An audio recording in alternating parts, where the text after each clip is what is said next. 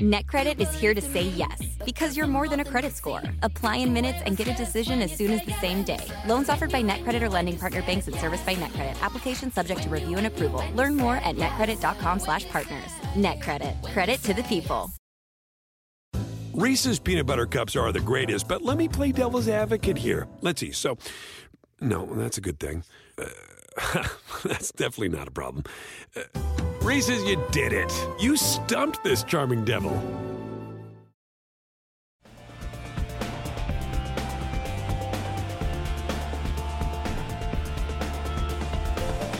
Coming up, Lav and I recap the RBC Heritage and set the stage for this week's Zurich Classic. Welcome to the Golf Central podcast presented by Callaway Golf. Did you know new father Jon Rahm almost never hits full shots 8-iron through lob wedge? He prefers to hit three-quarter shots that fly low, so a higher spin ball is a necessity for control. That's what he got in the Chrome Soft X for his golf ball. Did you know three-time Masters champion Phil Mickelson tested multiple iron sets in his quest to see which one would launch the highest to take on Augusta National? If you like equipment notes like these, you're going to love Callaway's new World of Wonder. Johnny Wonder takes you inside the tour truck, in the bags of staffers on all the world tours, and inside the Eli Callaway Performance Center for all things equipment and fitting. What the pros are doing may just help you shoot your best score. Check out CallawayGolf.com/World of Wonder today. Lav, I can come on this podcast and say happily, gleefully even, 47 is the new 27 on the PGA Tour. I mean, how would you know as a 54-year-old? 54? 53, but 53. Way to round up. I appreciate that. I mean, Stewart Cink's career renaissance has been nothing short of remarkable. This was a guy who, I think, entering fall of 2020, he, like probably a lot of guys his age, were counting down the days until they were PGA Tour champions eligible and able to beat up on 50-somethings on that tour and just kind of coast into retirement. And he has basically reinvented himself. He's 10 yards longer. He's sprier. He's fit. He's stronger. And he's been working with a putting coach, a mental coach. And I think probably most crucial to his success, he's got his son caddying for him and Reagan. And together they've been a great team. They've been great to watch. I give Reagan a lot of credit. This isn't just like a ceremonial caddy role. I mean, this kid knows what he's talking about. He's able to break down things for his dad in a way that's easy to consume. And he's been critical. I mean, Stewart Cink is having the best year since a dozen years ago when he won at Turnberry. This is his first multi-win season since 2004. It's incredible to see what he's done at this age. 2009. Yeah, the Open Championship. That's the last time he had won on the PGA Tour. And this goes back to he's won twice this season on the PGA Tour. And I mean, it's amazing to think that's more than the guys you sit and become breathless about. I mean, it's more than Jordan Spieth, and it's more than Collin Morikawa, and it's more than these names that we're going to talk repeatedly about. And I think in a lot of ways, you might have overlooked that Safeway Open victory because of the field, because of what time of year it was, because of everything the tour had gone through to get to that point. But you can't overlook this one. I mean, to go wire to wire is an amazing performance for someone that, and what I wanted to ask you, what I'm kind of curious about, and has this changed your opinion of him? And the only reason I say that is because, and I very, very reluctantly go down this road because it will turn into, is he a Hall of Famer? Is he not a Hall of Famer? And that to me is a boring debate. I think the bigger question is here. I mean, at what point does he become one of his generation's best golfers? And I think he's sneaking up on that simply because at 47, and I think you nailed it. And the interesting thing is having Reagan on his bag. And you're right, this isn't what they call a friends and family deal. I mean, he is a very good caddy. I mean, watching that tournament this weekend, seeing how they interacted, seeing really the calmness he brings to his dad on the golf course. And I was fascinated the connection between Lee Westwood and Stewart Cink on this front. Lee had his son on the bag at Augusta and seemed to have sort of the same calmness. I can tell you, as a father of three, in a similar situation, I'm probably not going to have the same calmness because all three of them are going to drive me nuts. That's why, this is Stewart Cink. He's 47 years old. He's got a quarter century of experience. He was playing his 610th start on the PGA Tour. There's very few players in the field, if anyone, who had the experience both on the course and off that Stewart Cink has had. And yet he was relying on his 24-year-old rookie caddy son to make judgment calls and rely on his instincts and his intellect on things like wind and break and kind of mapping out a strategy for the golf course. This isn't, I think Helen Story has done a lot of things for Lee Westwood in terms of putting him in a better place on the golf course and maybe not getting so wrapped up in results. I literally think that Reagan Cink is having a significant impact in the way that Stewart is playing in terms of how he's attacking a golf course. No, and I don't think there's any debate with that. To go wire to wire on this particular golf course, and look, you can always go back in history. He's won this event before. We're going to have this conversation all the time about the harbor towns and the colonials of the golf world. That, look, these are the types of courses that men of certain age, and Stewart certainly would fall into that category. Vintage, absolutely. They're going to have the opportunity to go out and contend. I mean, we see it every single year. But for him to do it twice, for him to bogey the first hole, I mean, he puts it in the water off the very first tee with the first swing of the week. That's amazing to me. And you're right. I think there's a lot to be said for the idea that having your son on the bag in some certain situations hasn't worked out. We've seen it throughout the course of the tour. In this particular situation, it has been impressive. And so Stewart Cink, you asked where does he rank among some of his peers? This is his 8th victory on the PGA Tour. Of course, he won the major championship that Tom Watson fans will never let him forget. The 09 Open. He did miss that shorty at Southern Hills back in 01 that would have eventually got him into the playoff there at the U.S. Open. So you're dangerously close to what could have been a 2-time major championship career. He did win a WGC over Tiger Woods in 04. He's played on a lot of Cup teams. I was doing some research because as we tend to do during a Ryder Cup year, you see an American or a European player win, and you immediately go to look at the rankings to see where he falls. And Stewart Cink falls 24th right now, just behind Kevin Na, just ahead of Matt Kuchar, I believe, or it might be vice versa. And so, look, he's still a long way off, I think, from warranting some serious consideration for a U.S. Ryder Cup berth later this year, regardless of how many times he's going to win this year. Like, he's got a tall hill to climb. However, he has played on 9 Cup teams. I think maybe just people my age, we forget how good Stewart Cink was 15 to 20 years ago, mostly 15 years ago. I mean, 9 Cup teams, that's nothing to scoff at. He hasn't done it since 2010, but I mean, he's as experienced as anybody this side of Zach Johnson or Jim Furyk or Steve Stricker, players like that. Well, and you put it into context. I did a story last week on Boo Weekly, just sort of catching up on Boo, because Harbor Town, where he's won twice, is kind of where he's connected to the PGA Tour. And it got me thinking about the 2008 Ryder Cup. Stewart Cink was a star on that team. He was overshadowed by Boo and by Anthony Kim, the two fresh faces, and Boo being the I don't know what you would want to call him. I guess the comic relief, as well as a very good golfer, but very much the comic relief of that particular Cup. But Stewart played fantastic. And you're right. You look at his Cup experience. I don't know that he's there. And I know, like, I feel like I'm going to back myself into a corner in this particular situation, just like I did with Lee Westwood. Here it comes. Victor Perez, turn up your dial. No, thank you. I do not want to get called out in the American or the European team room, so I won't be walking out on that limb any longer. However, that being said, I can't imagine when you start going down the list of old war horses that may or may not be considered for that team. I don't know that Steve Stricker really has a lengthy list any longer. I mean, clearly Tiger is off that list for all the reasons that we've talked about on this podcast. I don't know that Phil Mickelson can realistically think that he's got to be off that list. He can't pull it together. I mean, let's face it. We all have seen him play over the last few weeks. It just isn't going to happen. And in this particular case, you've got a guy that's won twice this year on the PGA Tour. And you get an idea of, I mean, the point that I think you pointed out in a tweet that you sent out was, how is the difference between where he is on the Ryder Cup points list and where he is on the FedEx Cup points list? And it's a little skewed because it's a rolling, this is a 2-year kind of rolling deal when it comes to the Ryder Cup. That being said, he hasn't performed great in the majors, and that's probably where you're going to get the most points. But even that far down the list, I'd still like his chances. At least you like his chances to be on that team at Whistling Straits. Have you seen Stewart Cink from inside 5 feet? He's basically pump faking. He's doing little switching back, do you really count on Stuart Sink, 12 years removed from his last Cup team, to make a 5-footer when you need it? Stuart Sink versus Westy. Who you got in a must-make 5-footer?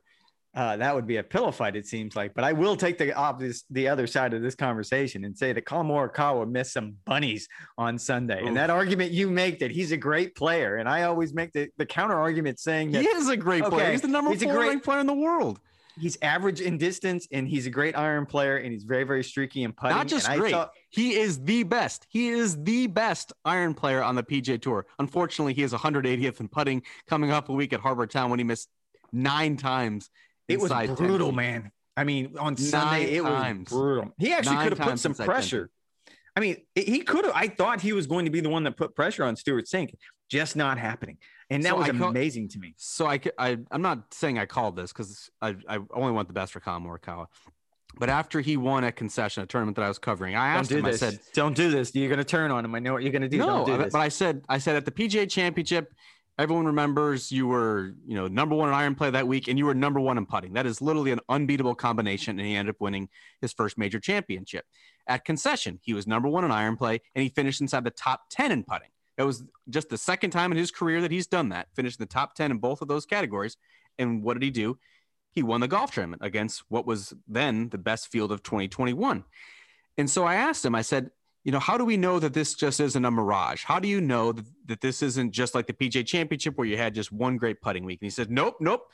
I switched to this claw grip, and I'm starting everything on my line, and it feels really good. And this is the new way forward for me. It's not. It is not the way forward for him. He has lost more than a half shot per round in the 2 tournaments that have tracked strokes gained data. At the Masters, he was 38th out of 54 players in putting. As I just mentioned, he missed 9 times inside 10 feet, including 2 critical misses inside 5 feet where he had a chance to really apply some pressure to Stuart Sink. Look, he's first on tour in ball striking. He's 180th in putting. He's got to figure out something. Go to the arm lock. I know Billy Horschel wants to ban it, but right now it's still allowed. A lot of guys have kind of revitalized their career. Will Zalatoris, Webb Simpson certainly come to mind. Try the arm lock. Just try something. Because I'm pretty sure the claw grip's not going to cut it. And again, middle of the pack and driving distance. So when we talk about those 3 magical numbers, that I don't know if that's Moneyball. I don't know if that's, BPI, whatever the case may be. However, when we talk about the 3 magical number, it's driving distance, it's putting, it's ball striking. And he's really, really good at one of those things. And the other 2 things, he's either average or very, very inconsistent. Luckily for him, iron play is the greatest indicator of success in the PGA Tour. So I think he'll take that one. He just needs to become an average putter. That's it. Just average. Just become average. Said every player in the history of the game. Before I spin this ahead to the Zurich Classic, where I am in New Orleans, I can't be more excited about that because this is where my wife is from. This is where I was married. This is the city I probably know as well as Orlando. And so I do want to touch on that. But before I get into that, I do want to point out there was a memo sent to players on Monday, and I wanted to get your take on this, that the idea being that if you were now fully vaccinated, which means 14 days after you've received your second vaccine, which you have, good for you. So you would be fully vaccinated right now, right? No, I'm not fully vaccinated because I got my dose last Friday. Oh, so I still need to wait the 14 days. So if you were fully vaccinated, you no longer have to submit to the PGA Tour's testing protocols.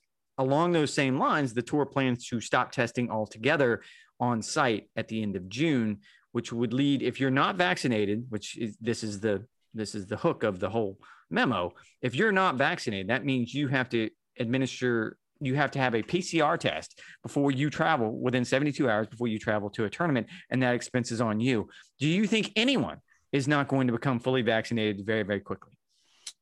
I mean, that's how you mandate without actually mandating, is to say, sure, you don't have to get vaccinated, but you're going to have to pony up $150 for this PCR test 25 times a year until 5 years from now, 7 years from now. I mean, when does that policy end? So yeah, everyone's going to get in line and do it. I think that's really smart. And you're still going to have the same safety protocols in place in terms of masking up. And I guess if you're in small groups indoors with fully vaccinated individuals, then yeah, you don't have to wear a mask, which I think is what the CDC is going to be guidelining here shortly anyway.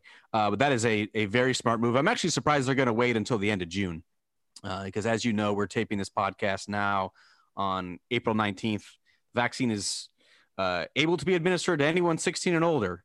So they're giving them ample opportunity to get their shots, even those who on the PGA Tour might just be just the slightest bit skeptical. And I'm assuming there are a couple dozen of those. Well, and it was interesting because I got a hold of the memo, and they out and out just addressed the idea that, look, all of these things that are being said about the vaccines, they're simply not true. So there's no excuse that you're going. Yes, I know. There's no excuse that you're going to throw at us that is going to be good enough for you not to. If you don't want to, that's entirely up to you. And they lean into the idea that you don't have to. We're not going to mandate this. But again, there is not a better mandate than you don't have to, but it's going to cost you $150 every time you want to tee it up. So I agree with you. And I think both of you and I are under the same mindset that since the very beginning, and this has been a moving target, and there's been a lot of things that have changed over the course of the pandemic since last June and the restart, the tour has done a really good job. And I would chalk this right along with those victories, saying that, okay, I can appreciate this. This is the right move. Did Tyler Dennis say anything? So I guess microchipping is not what the fine folks at Publix are doing when they're sticking me with the needle. They're not actually microchipping me, because that was one of the misconceptions they need to point out as being false and inaccurate.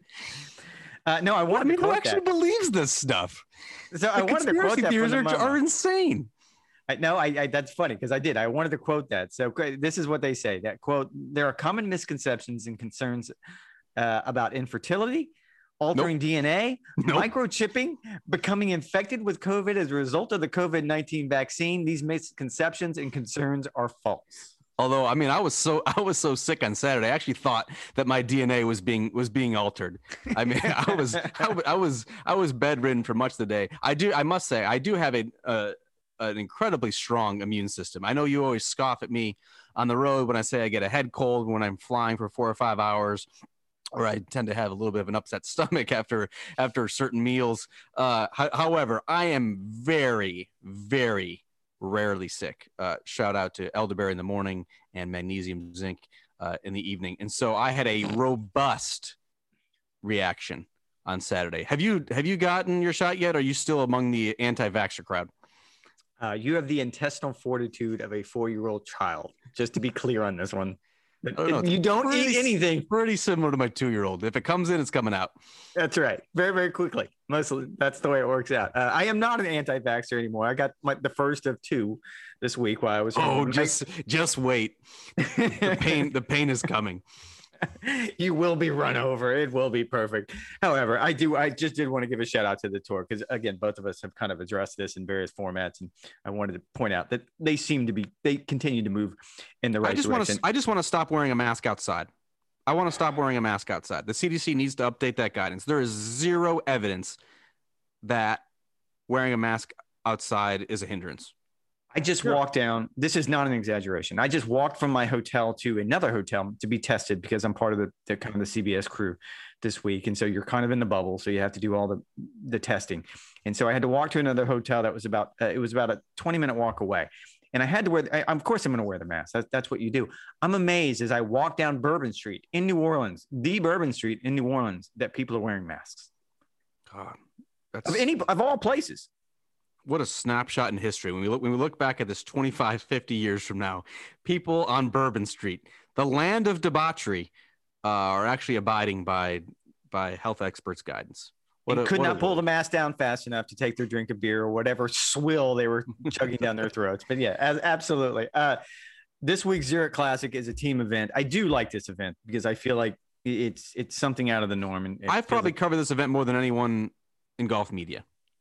That's not true. I covered it every year I was at Golf Week. Again, my wife's family lives here. 12 years ago when I was at Golf Week. So for 10 years, I covered it every year. It was my 5th major. And I've been covering it mostly since 2010. Okay, so maybe you and I are tied. I don't know how I unseated you for this either. It seems like this would have been a perfect fit for you this week. It really would. I always say New Orleans is the perfect place to spend 3 days and 2 nights. Nothing more. I do think Zurich Classic Week is just a couple days too long. And we can get into our favorite hotspots here. But look, I covered the first team event when it was won there. Who is it? Jonas Blixt, believe it was Jonas Blix and Cameron Smith, wasn't it? Yeah, On the that's inaugural one. That's right. Yep. Very, very forgettable week. As I just totally guessed at that. And there was always the frantic drive back to the New Orleans airport, trying to catch that Sunday night flight home. There was always weather delays when it comes to this week, this time of year. I'm sure you're going to be experiencing that as well. This week you do have 7 of the top 15. I counted some of the most notable pairings. Xander Schauffele, Patrick Cantlay. That's probably the one that most caught my attention. They play a ton of practice rounds together. Former partners, actually, at the 2019 President's Cup. I'm pretty sure you can pencil them down to be playing together at Whistling Straits later this year. Kyle Morikawa, the aforementioned poor putter, Kyle Morikawa, teaming with Matthew Wolff. Let's see if he can get Wolfie out of his much maligned slump. And I don't know if that's what Morikawa needs right now. I don't know if he needs to babysit. Is that type of bad juju? Yes, he does not need someone who's mentally fragile sitting next to him as he stands over a 4-footer. That's not going to help the situation. And then I want to see Rose and Stenson together. I don't think it's a guarantee that those old war horses are going to be donning a European uniform come September. So it's time to kind of put up or shut up for those guys, or they're going to be wearing an earpiece come Whistling Straits. God, you just follow me down the bad road here. I mean, it seems to me that Rose was just in contention at the Masters, so I don't know if I'm willing to dismiss him. Henrik has struggled this year. There was zero chance Justin Rose was going to win that Masters. Perhaps. Zero like chance. Well, both of us sat and wrote probably the most difficult stories of our lives. So yes, I think that was an inevitability. That being said, he was just in contention, so I'm not willing to dismiss him. And I do like first time in like a year. Oh, it came out of nowhere. I'll give you that, but it's that's impossible. What I want. I'm just saying I want to see more. This is a great opportunity. Padraig Harrington is going to be tuning in. Great opportunity for them to kind of rekindle their old magic together. And Ryan Palmer and Jon Rahm, the defending champions. Let's don't gloss over them. Jon Rahm, the new father, he's had a chance to be home for another week, and he shows up. Yes, I heard he has #perspective now. Yeah, you like that? Yes. You think that'll be the first story I write this week? Is #perspective? Yes, there's no doubt that that's the storyline when it comes to Jon Rahm for the foreseeable future. That's it. Nothing else. He's an oddhead. You know that, right? Like we're just gonna gloss over that. Now that he has perspective, he's going to be more even keeled and just have a better attitude on and off the golf course. That's how it works with media narratives. Wow, you are so simple. All right, you've got a hard network out because your son is coming home from school, and I'm not going to let that get in the way of our fun and games right here. So before we leave, and normally I let you do this, I'm not going to let you get away with it this week. I let you talk endlessly and babble and yammer on about what you're cooking on the grill. I'm going to win the what's for dinner conversation. No, you're not this week. Oh, I definitely am. It depends where you're going to go. I tend to have a better palate than you do. So why don't you humor us with where you're going? Are you going to go to Subway for dinner? You're going to go to Domino's for lunch? I just pointed out, I was married in this city. I am married to a New Orleans girl. I know where to eat. I have people in this city. I'm very well aware. I'm going to Galatoire's tonight. I'm going to Galatoire's tonight with a friend of mine. He's never been there before. Indoor, outdoor dining, Mr. COVID.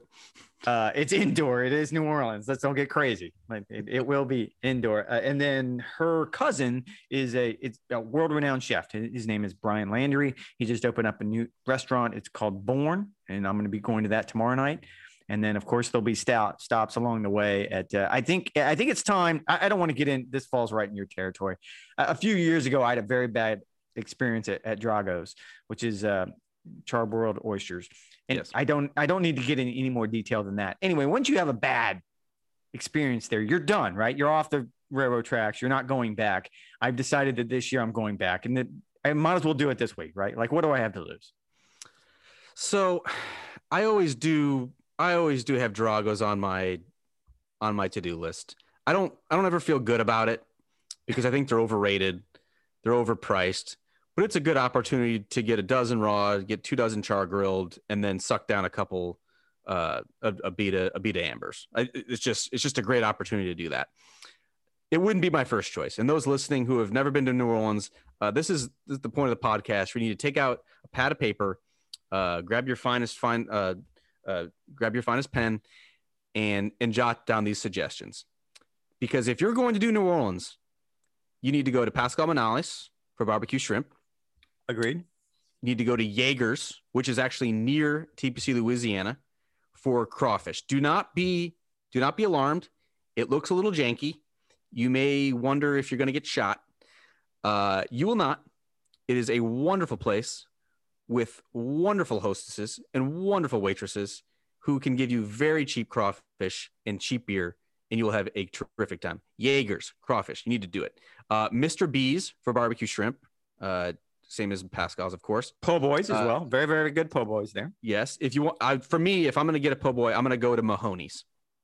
That's where I get the Peacemaker, which is a oyster and shrimp po' boy. That's just something I like to do. If you want to try something different, if you're all seafooded out, go to Dominica and get the lasagna and bruschetta. Did it a couple years ago, and I make a point to do it every single year. You wouldn't think, boy, I'm not going to New Orleans and having lasagna. Trust me, it is that good. Obviously, you need to go to Cafe Du Monde, get beignets. And touristy. If you have touristy, it's not where the locals go. I mean, what else are you going to do at midnight? If you're done drinking, you got a golf today hit. You got a golf today hit at 10 a.m. That's the perfect spot to soak up some of that. And then if you have time for breakfast, since I know you're going to be a TV guy this week, so you're going to have a little bit more time than usual, Surrey's. Go to Surrey's for a bagel and lox.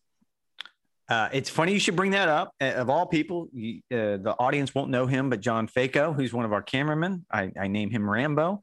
He might be the funniest and most offensive person you've ever heard in your entire life. I told him on the plane ride over here that I wanted to take him to breakfast Saturday morning at Brennan's. Perfect. Surrey's. No, Brennan's. Where I'm going to take him. It's where I took my wife the morning after we got married. It's where I'm going to take John Faco. That will probably be hopefully less romantic than the time you went with your wife. Commander's Palace. I mean, touristy, a bit too touristy for me. You can't do it this week. But if you have time, I always try to go to Commander's Palace as well. You can always go stop over at the above ground cemetery, which is a little bit haunting as well. And Acme Oyster, which is also it's a little on the touristy side. Oh, however, drinks! I didn't even get into the drinks. For drinks, well, I was about to get to that because our reception was at a hotel called the Montleon. And inside the Montleon is a carousel bar. It goes round and round and round. And they make the best Sazerac. So I will be going there this week as well. Yes. The carousel bar is an absolute must stop. Although, since you apparently have an aversion to touristy, that is incredibly touristy. But I would say it is the stop that you need to go if you are going to New Orleans. I would also recommend the Sazerac bar to get the Sazeracs. That's near Dominica, since you're going to be getting your lasagna there. I always try to go to Hot Tin. It's a rooftop bar. Always very good. And French 75. That's where you get the French 75 drink. It's like champagne. I think it's champagne and vodka. Yes.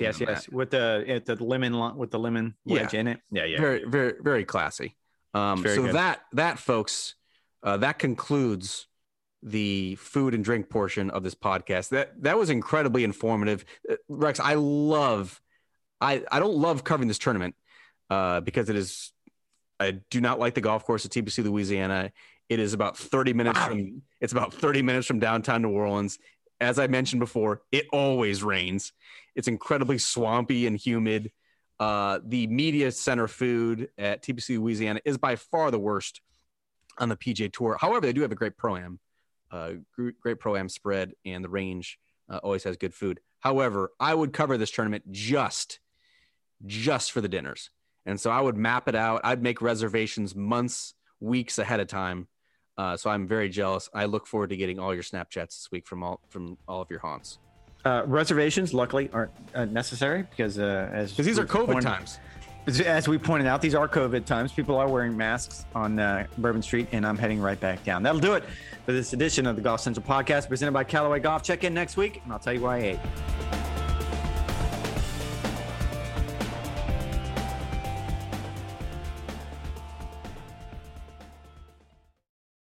Reese's Peanut Butter Cups are the greatest, but let me play devil's advocate here. Let's see. So, no, that's a good thing.